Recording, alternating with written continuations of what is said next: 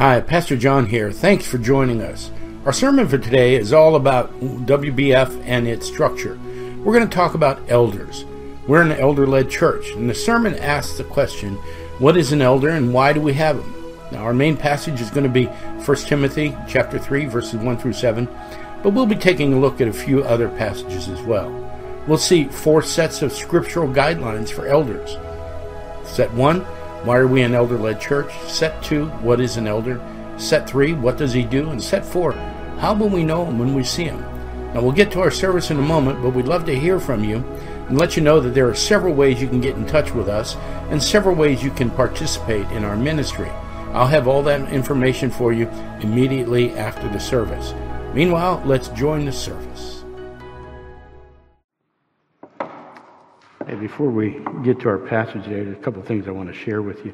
One of them is we're having an Apollos class. I've been in touch with some of you personally, but it's open enrollment. If you're not familiar with Apollos, it's our internal course, an internal curriculum designed to help you read and understand your Bibles a little bit better, and also to help you get more familiar with who we are, who the EFCA is, and that sort of thing. 10 classes. I think we had originally talked about Saturday mornings. I think we're going to shift this to Thursday night. I'll talk to those of you that have signed up and see if that accommodates your schedule.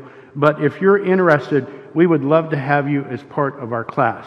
A lot of people hear about papers that need to be written, study needs to be done, and everything. You say, oh, I don't do that sort of thing. Let me tell you something. The last 2 sessions ago, we graduated a 10-year-old.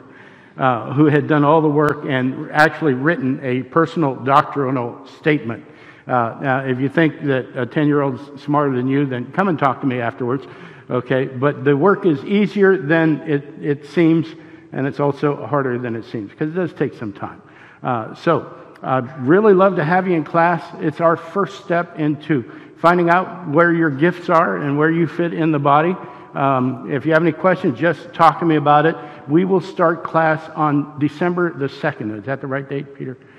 So Peter will be helping us and Lois as well. And we're going to have a really good time. I promise you that if you haven't taken this class and you are diligent in doing the work to it, it will change your life. Not because the curriculum's so great, but because this is a deep dive into Scripture. You learn how to interpret Scripture, learn how to read it in context, even a little bit of original language work. It's easier than it sounds, okay? But it's a deep dive into Scripture and what Scripture means and how it applies to your life. That's probably the most important part. So Apollos starts December 2nd. Let me know if you have any questions. Now, November 2nd, we have a town hall. November the 7th, we have a town hall. Thank you, Diane. And that will be live streamed. We're working out how to keep the live stream somewhat confidential. It'll be here in person. It'll be right after the second service. We have 2 issues that we're going to address at the town hall. One of them is the elder candidate, Jimmy, who we will have the opportunity to examine during the town hall, before it and after it as well. If you have questions you'd like to ask him and you're not comfortable with the town hall setting, email us or mail us the question, and we'll address them. The other issue that we will address at the town hall is the proposed budget for 2022. So keep that on your calendars. It'll be immediately after the first service, and we will end that service in time for us to be able to spend some time together just doing church business. So speaking of church business, I want you to turn to 1 Timothy. 1 Timothy. We're going to be looking at verses 1 through 7. And while you're finding that, let me tell you about Kelly and I returned to Warrenton Bible Fellowship in 1999. We had been gone since 1992. While we were away, we learned some harsh lessons about church and how it runs. And I'll tell you something. We ended up here somewhere in, I think, September of 99, wounded and bleeding a bit. So I hear frequently from people that have been hurt by church. We understand that, and the part of our wounding was our own problem, mostly mine, but part of it was on behalf of one of the churches we attended before. So I came here acutely aware of the damage that a church can do when church becomes more important than people. And so we kind of carried that with us. But I also came with a perception of what church leadership looked like. Now, it's ironic as I look back upon it because we fell victim to the leadership of a church that was led by one person. And so, but when I got here in 1999, I thought church needed to be led by the pastor. This idea of elders and deacons and boards and that sort of thing where I thought just wasn't biblical. But Warrenton Bible Fellowship had an elder board that was in charge of overseeing the church.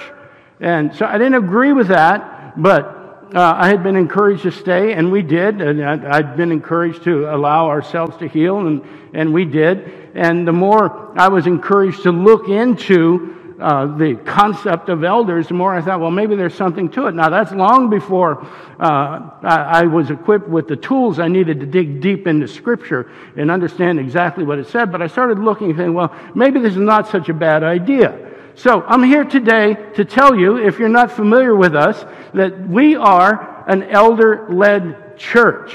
And for some of you, this is going to be a reminder of how we're structured. For newer folks, you're going to find out a little bit about how we operate. So our sermon today is called "What's an Elder and Why Do We Have Them?" What are they doing here? And we've got 4 sets of scriptural guidelines for the elders, and here they are. Why are we an elder-led church? What is an elder? What does an elder do? And how are we going to know him when we see him? So, our primary passage is going to be 1 Timothy 3, 1 through 7. You open to it. Diane read a passage from Titus. We'll be looking at other passages as well. So, let's take a look at the first set of guidelines for elders. Why are we an elder-led church? We believe in the plurality of elders, the plurality of leadership, and we believe that this is portrayed in the Bible. Now, anybody who's become an elder candidate has seen a book by a man named Alexander Strauch, and it's called Biblical Eldership. It's a big, thick book. Jimmy's working his way through it right now, and you go to him and ask him about it, and I believe it can be a little dry. It can be a little bit of work getting through it, but I believe that if you can read the first 3 chapters of biblical eldership and still want to be an elder at the end, you're probably qualified and ready to go, because he hits hard on this. So here's what Alexander Strauch has to say about plurality of leadership. By definition, the elder structure of government is a collective form of leadership in which each elder shares equally the position, authority, and responsibility of the office. Now, we see this exemplified in James chapter 5. James chapter 5, verse 14 says this, "Is anyone among you sick? Let him call for the elders." He uses plural purposefully here. "The elders of the church, and let them pray over him, anointing him with oil in the name of the Lord." So, James thought that there was a plurality of leadership. Paul did too. We see this in Acts 14, verse 23. "And when they had appointed elders for them in every church," plural, "with prayer and fasting, they committed them to the Lord in whom they had believed." So, Paul mentions elders in the plural again in Acts chapter 20, 17 and 18, and in Titus chapter 1, verse 5.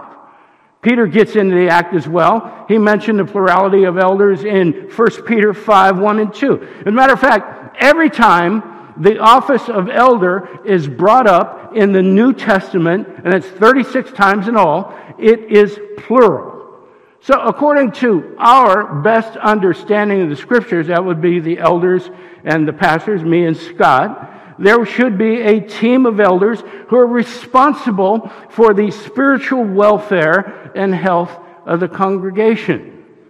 This is why we're an elder-led church. Now, again, this is according to our best understanding of the Scriptures, and we've spent a great deal of time in it. It doesn't mean that those other churches out there that are not elder-led are going to hell.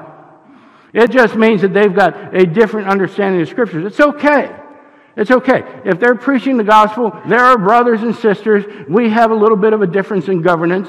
We have a little bit of a difference in the way we look at church history and the way we look at Scripture. It's all right if another church is not like ours. But we believe that this is an example of church government that is established by the apostolic writings. Plurality of leadership, plurality of elders. So what is an elder? That takes us to our second guidelines. So the word comes from the Greek word prosbyteros. Now, it literally what it means is an older man charged with overseeing and governing the church. Now, let me open up a can of worms. We are a complementarian church. That means that we believe that the leadership of the church should be men. Now, listen to me carefully. Don't shut me down. A lot of damage has been done with that concept in the church. A lot of damage has been done with male headship in the church. And we have to be aware of the fact that people have been hurt over this issue.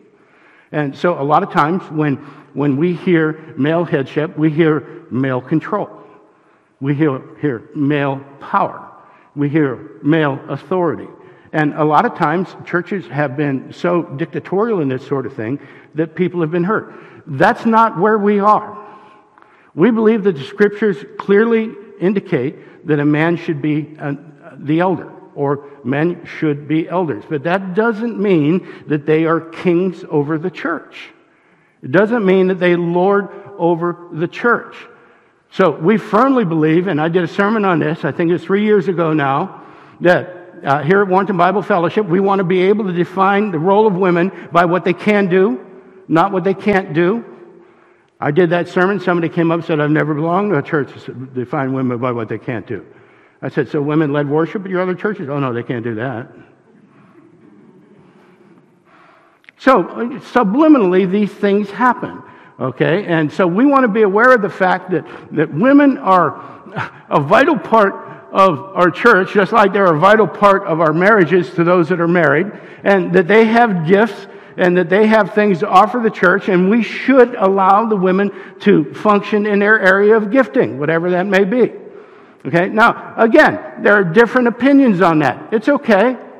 It's okay if the church down the street says, well, men are in control, women got to do whatever they're told to do. That's fine. Let them be. Okay? Here we see that role of women as having a bit more freedom than some traditional complementarian churches do. But we believe that the role of elder is reserved for men. So, they're not rulers over the church. In other words, the elders have to be careful not to become domineering and dictatorial. If we're to follow the example of Jesus, an elder, although he has authority, is primarily a servant. Albeit a servant that has to one day give an account for those that he has been charged to care for. So, as leaders of the church, we will all stand before the Lord, not unto our condemnation, but we will answer. And I'll tell you something, when I was ordained for the first local council, they asked me what passage they wanted to read in my ordination. And I asked them to read Ezekiel 34. Because Ezekiel 34 addresses the poor shepherds of Israel. God wants to know what they've done with his sheep. And somewhere in the middle of Ezekiel 34, God says, you have fattened yourselves on their flesh. So the answer that the poor shepherds of Israel had was, what do we do with your sheep? We ate them.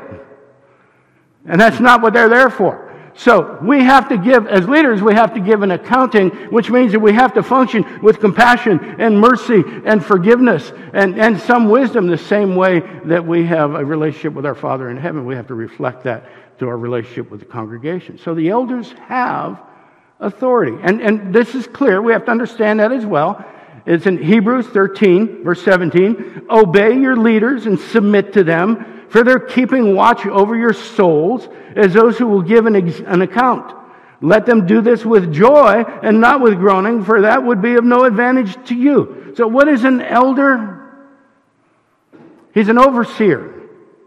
He's an overseer that has authority to guide and to nourish the congregation, to help the congregation grow. So what does he do? These are our third set of guidelines. Yes, the elders have authority. but they're to use their authority to care for, to guard over, to nourish and love the congregation the way Jesus loves his disciples and those who follow him. They don't dominate their flock. They, listen carefully, serve. They serve. And they serve in a lot of different ways. You don't always see them. They're not always evident. But here's some of the things the elders do. They pray. They enact church discipline. I got to tell you something. I've been on the elder board for about 19 years now. I think we've gone through church discipline 4 times in those 19 years. So, and let me explain church discipline, because right away, those who aren't familiar with it see us standing over somebody with it saying, read your Bible. How come you're not reading your Bible? We need to discipline you. Church discipline is enacted against somebody who is in blatant rebellion against God and against his word, and is unwilling to repent. And we've been through this 4 times. I got to tell you something. It's the most excruciating thing an elder board can do. Because we sit there and we're committed to not judging people, not evaluating them, but holding them to the standard of Scripture. It is the hardest thing that we've done in nearly 20 years. And twice, as we've enacted church discipline, we've seen those people repent.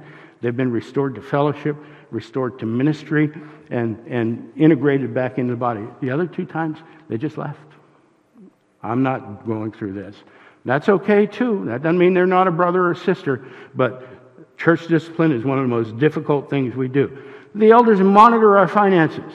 Now, they're not going over them with a fine-tooth comb, but they watch over them. They oversee the staff. They hold Scott and I accountable for what we do, for what we teach. The elders teach and they write, and one of their primary functions is to establish the doctrinal, theological direction of the church. That sits on their shoulders. And they make sure that all of our programs, all of our classes, all of our preaching, all of our teachers align rightly with our best efforts at interpreting the Scriptures.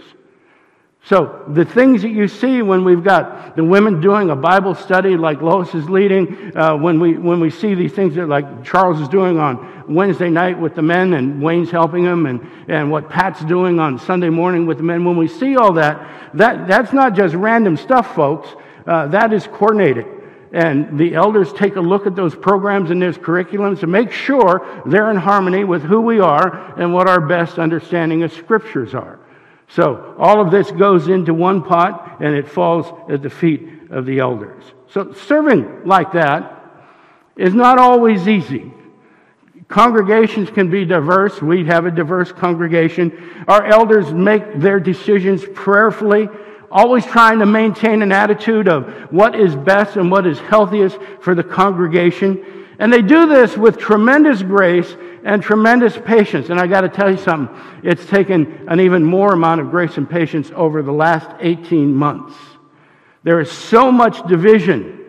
There's so much anger out there in the world, so many different opinions floating around, and this person said this, and that person said, no, that's not right, and this person over said, no, he's not right either, and everybody's saying, I'm right, do this, and it's just all over the place, and it's been going on for nearly 2 years.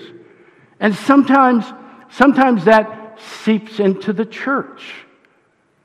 It's easy to question decisions, isn't it?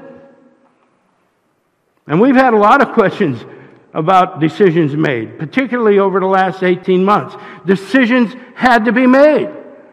You know, when we originally went into lockdown, were we going to open? Were we going to close? Were we going to be outside? Were we going to be inside? We'd never done any of this before. I'm a member of several pastors' groups, and they had never done it before either.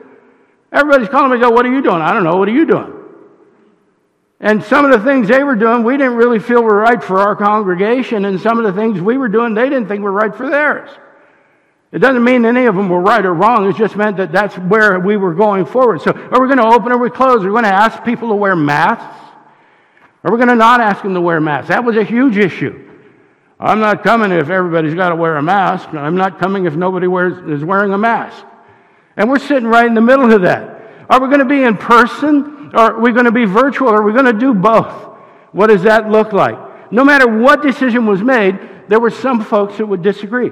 That's okay. It's okay to disagree. as long as we don't get angry about it. And so it's not that we have these disagreements, it's how we handle them. And I watched the elders very patiently, very methodically going through and making these decisions, and every one of them was made with the heart of what would be best for this congregation. I love that about our elder board. Because when the chips are down, they don't do what's best for them, they do what's best for the congregation. Now, we've had it better here at Warrenton Bible Fellowship than a lot of other churches. Now, I just spent a couple of days up in Lancaster, Pennsylvania, for the district conference, and they had a lot of fellowship time built into this conference. So there was a lot of sitting in the lobby and talking to people, and everybody. It's just the same as it was 18 months ago when somebody sits down and goes, "So, what are your church doing? Where'd you get that idea? How's it work? What do you think about this?" We're all still trying to walk through the situation, and I'm finding out that the congregation here has really held together a lot better than the congregations at some of the other churches. Not all of them, but everybody's trying to make these decisions. Everybody's trying to figure out what's going on. But God, listen carefully, God has been preparing Warrenton Bible Fellowship, you and me, for a time such as this. He's been equipping us with the tools that we need to navigate a really difficult situation. Watch this, okay? Our theme for 2020 was, treat each other as more significant than yourself. And the banner we had was, put our love into action. Put our love into action. Now, this was before there were any lockdowns, before there were any restrictions, before there was any controversy over masks and vaccinations and all that other stuff we get preoccupied with that really doesn't have any eternal value. Okay? So we started saying we need to put our love in action amongst ourselves and outside the walls of the church. Now that came out of Philippians 2:1. So if there's any encouragement in Christ, any comfort from love, any participation in the Spirit, any affection and any sympathy, complete my joy, Paul's joy, by being of the same mind and having the same love, being in full accord and of one mind. Do nothing from selfish ambition or conceit, but in humility count others as more significant than yourselves. We are never going to get through the mask issue if we're counting ourselves as more significant than the people around me. Let each of you look not only to his own interests, but also to the interests of others. Now, that was 2020. That led us into the great lockdown and the pandemic that has impacted the entire world. Here's 2021. Let your love be genuine. Let your love be genuine. Now, Romans 12:9, let love be genuine, abhor what is evil, hold fast to what is good, love one another with brotherly affection, outdo one another in showing honor. It's not what I see on social media. I see, my rights are being taken, I'm going to fight. You're wrong. This political party is evil. Those people are bad. Keep them away from me. I see all this stuff on social media, and my heart breaks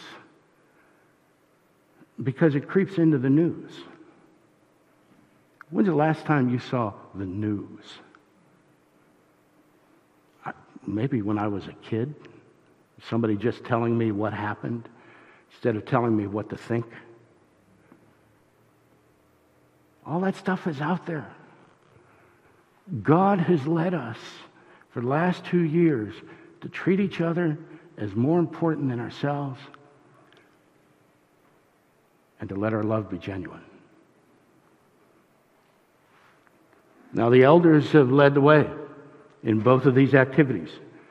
They've made themselves an example as a way of encouraging you, of nourishing you, of caring for you, for your soul. That's an elder. That's what an elder does.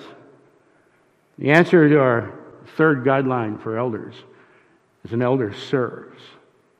Let's take a look at this fourth guideline. It tells us how to know an elder when we see one, or how to examine someone to determine if they qualify. Now, I know Jimmy's really looking forward to his time standing before you because everybody's going to be nice to him, right? Yeah. Now, I would suggest to you to take these guidelines and go deep with them. Ask probing questions. Everybody wants to know, what is your background? We need to know those things. Where'd you come from? What's your theology? We need to know those things. But listen to this out of 1 Timothy, our passage for this morning. It is a trustworthy statement. If any man aspires to the office of overseer, it's a fine work he desires to do. An overseer, then, must be above reproach, the husband of one wife, temperate, prudent, respectable, hospitable, able to teach, not addicted to wine or pugnacious, but gentle, peaceable, free from the love of money.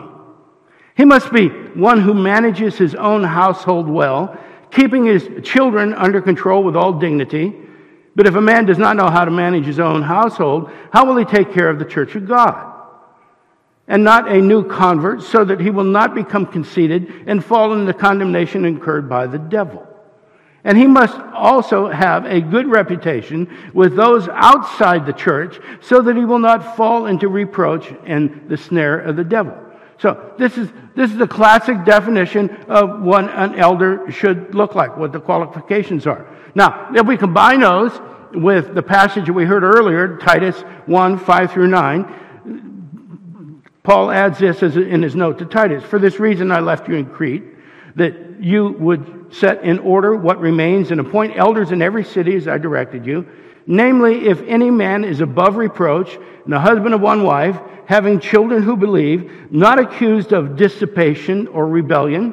For the overseer must be above reproach as God's steward, not self-willed, not quick-tempered, not addicted to wine, not pugnacious, not fond of sordid gain, but hospitable, loving what is good, sensible, just, devout, self-controlled, holding fast to the faithful word, which is in accordance with the teaching, so that he will be able to exhort in sound doctrine and to refute those who contradict.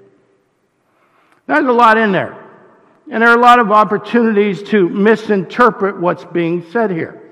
So let me give you the John Kavakis version of what all this says. Using both of these passages, we get a very tidy, very concise description of what an elder should look like.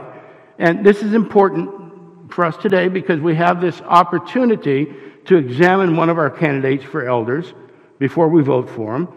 And, I mentioned earlier that process will begin on November 7th at our town hall. And here's what's expected. Here are the qualifications for an elder, just boiled down to something a little simpler. They have to be above reproach. Well, what does that mean? That means they have to have a good reputation, not just in the church, but in the town. They have to be a man of integrity. He may be accused of things. Now, that happens from time to time. Did you hear this was happening? Did you hear that was going on? There may be accusations, but the accusations should not hold up under close examination. He has to be the husband of one wife. Now, listen carefully, because there's a whole body of teaching on this. And we've dug deep into this because we have a number of people in the church and on the elder board that have been married before. But this doesn't necessarily mean husband and one wife, number one, that they have to be married. It just means if they are married, they should be faithful and true to the one that they're married to. So what we're talking about is there should be fidelity in the marriage relationship. The elder should be a one-woman man. They don't have to be married, and divorce is not the issue here. The issue is whether or not they're faithful to the one they're married to. Now, there are a lot of issues that need to be addressed if there's a divorce in there, and we're happy to address them. But generally, what happened with me when I went for ordination with EFCA was, I had to write a personal history, and I had to tell them I was divorced in 1979. And so they said, can anybody testify that you were divorced before you were saved? And the only one that could do that wasn't Kelly was my mother-in-law. And so she wrote a letter to the EFCA, said, yeah, that was before he got saved. And the EFCA said, well, we feel that falls under grace, and we don't have to worry about that. So grace should characterize our attitude about our elder candidates. So is there repentance? Do we understand that something was done wrong? Did they get divorced and it wasn't their fault? So if it was for adultery, there are a lot of things that enter into this. And so we have to be very careful not to prejudge somebody. This isn't talking about necessarily somebody being married to only one person for their entire life. It's talking about being faithful because that's a trait of God.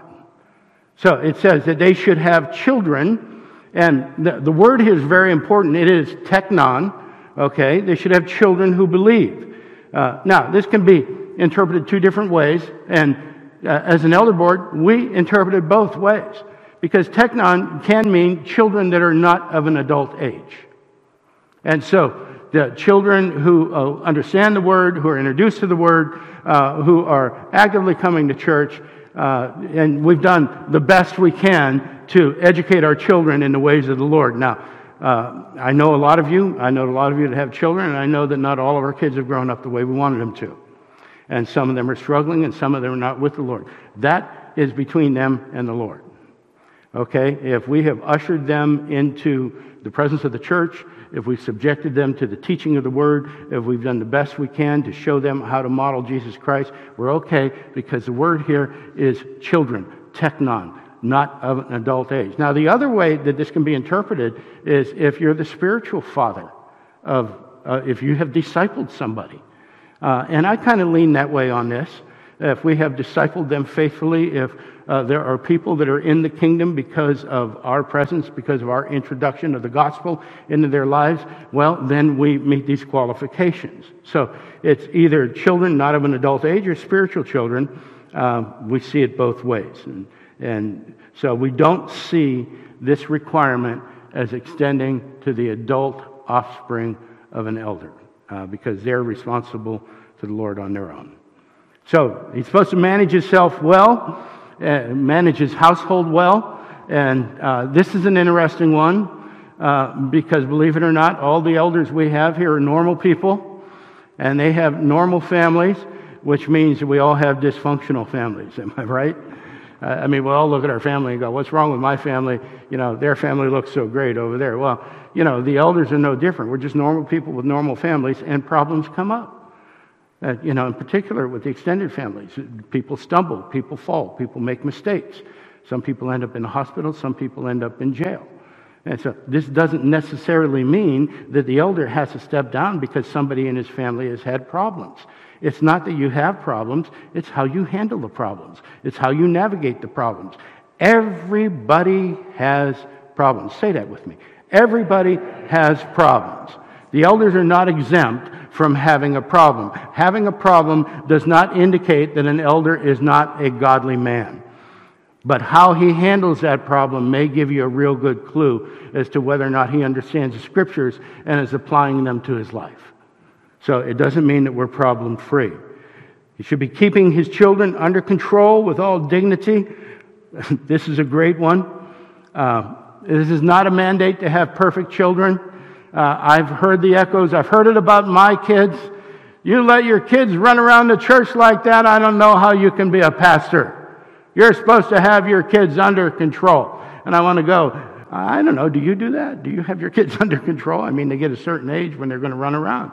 You know, again, it's how we handle these problems. But it doesn't mean that we're supposed to have perfect children, that they're all supposed to sit there clean with their hair combed and everything, sitting in the corner going, would you repeat that scripture one more time?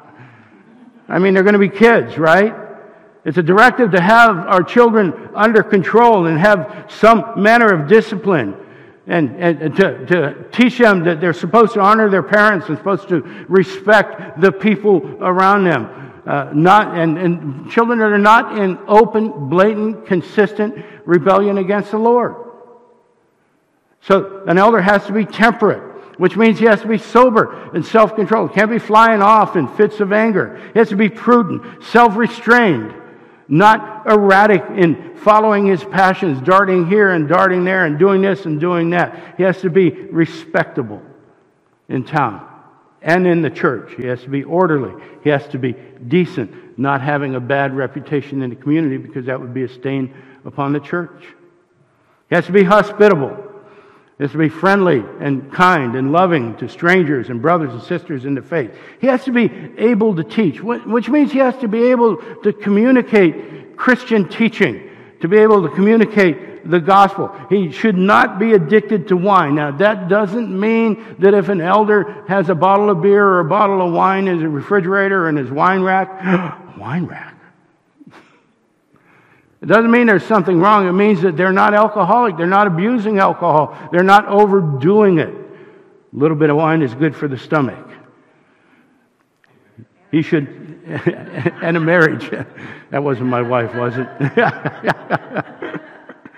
He should not be pugnacious. Oh, that's a big word. Should not be physically or verbally violent or confrontational in an angry manner. He should be gentle. He should be fair, equitable, appropriate, yielding when necessary. And sometimes when yielding is not necessary, but it's better for the health of the congregation. So those are the things that we need to keep in mind as we examine our elder candidate. And, so think about those things. Look at the passages. And when Jimmy comes up for examination, let this influence the type of questioning. One of the favorite questions that every elder gets and the deacons get, and I got when I was up for pastor, was, what's your vision for the church? And, that's a good question. We should be thinking about where we're headed and that sort of thing. But elders aren't, nowhere in these requirements are elders required to have a vision for the church. And we all know that whatever we have as a vision for the church, that in itself needs to be flexible because God changes our situation daily. And if we haven't learned anything over the last 18 months, that should be one of them. We all had plans for 2020. Then we made plans for 2021. Now we're afraid to make plans for 2022. So what is the plan? I don't know. My plan is to come in on Sunday and preach the Word of God and hope that God allows us to have another Sunday after that. Vision is good, but not necessary. So there's our 4 scriptural guidelines for elders. This is what governs why we are an elder-led church. The scriptures, we believe, display an example of plurality of leadership in the church. What is an elder and an overseer given the charge of caring for your soul, for your spirit, for your eternal destiny? What does he do? Well, he serves. He serves by praying and teaching and establishing a doctrinal foundation for our church and loving and at all times, sometimes disciplining. How are we going to know him? He's going to be a living example of the scriptures. These things describe an elder, but I just want you to think about this for a second. Because it doesn't make the elder some kind of super spiritual person. Matter of fact, it doesn't make him any different than what we should be trying to live. There's nothing in there that we should not all aspire to. So he just becomes an example of what it looks like when we're growing in our faith and maturing in our knowledge and awareness of the Word of God and His character and nature. The elder should set the bar for daily, practical Christian living. And it should be set at such a height that we can all follow that we can all do it. Because these qualifications describe a Christian. We're an elder-led church. I spent a lot of time since 1999 diving into these scriptures. And the more I do, the more I'm convinced that WBF follows a scriptural model for leadership. Why is this important? I think it may be more important now than ever before. Brothers and sisters, I think we're standing in the middle of a historic moment. I've talked to you about this before. And let me tell you something again. Half, 2/3, maybe 3/4 of the people I'm talking to, in particular at the district conference, are waiting for things to go back. the way they were. It ain't going to happen. Nobody's going to wake up tomorrow morning and go, oh, the culture's on the wrong path, let's go back to the old one. It ain't going to happen. So a lot of the things that we see out there, listen carefully, that are so abhorrent to us as mature Christians are being exemplified by the next generation of leaders. This is why I hate getting involved in politics. We don't understand that the person that insults us, that renders our sensibilities as non-significant, was elected. They were elected. Nobody walked in the office and said, I think I'm going to be governor today. I think I'm going to be a senator. I think I'm going to be a candidate for president. They are elected. Which means that somewhere, somehow, there was a majority of the people that thought they should be in office. We're surrounded by a culture that doesn't care for us. And I got to tell you something, we're so surprised. Oh, we'll just get the next guy in office, everything will be fine. It's not going to be.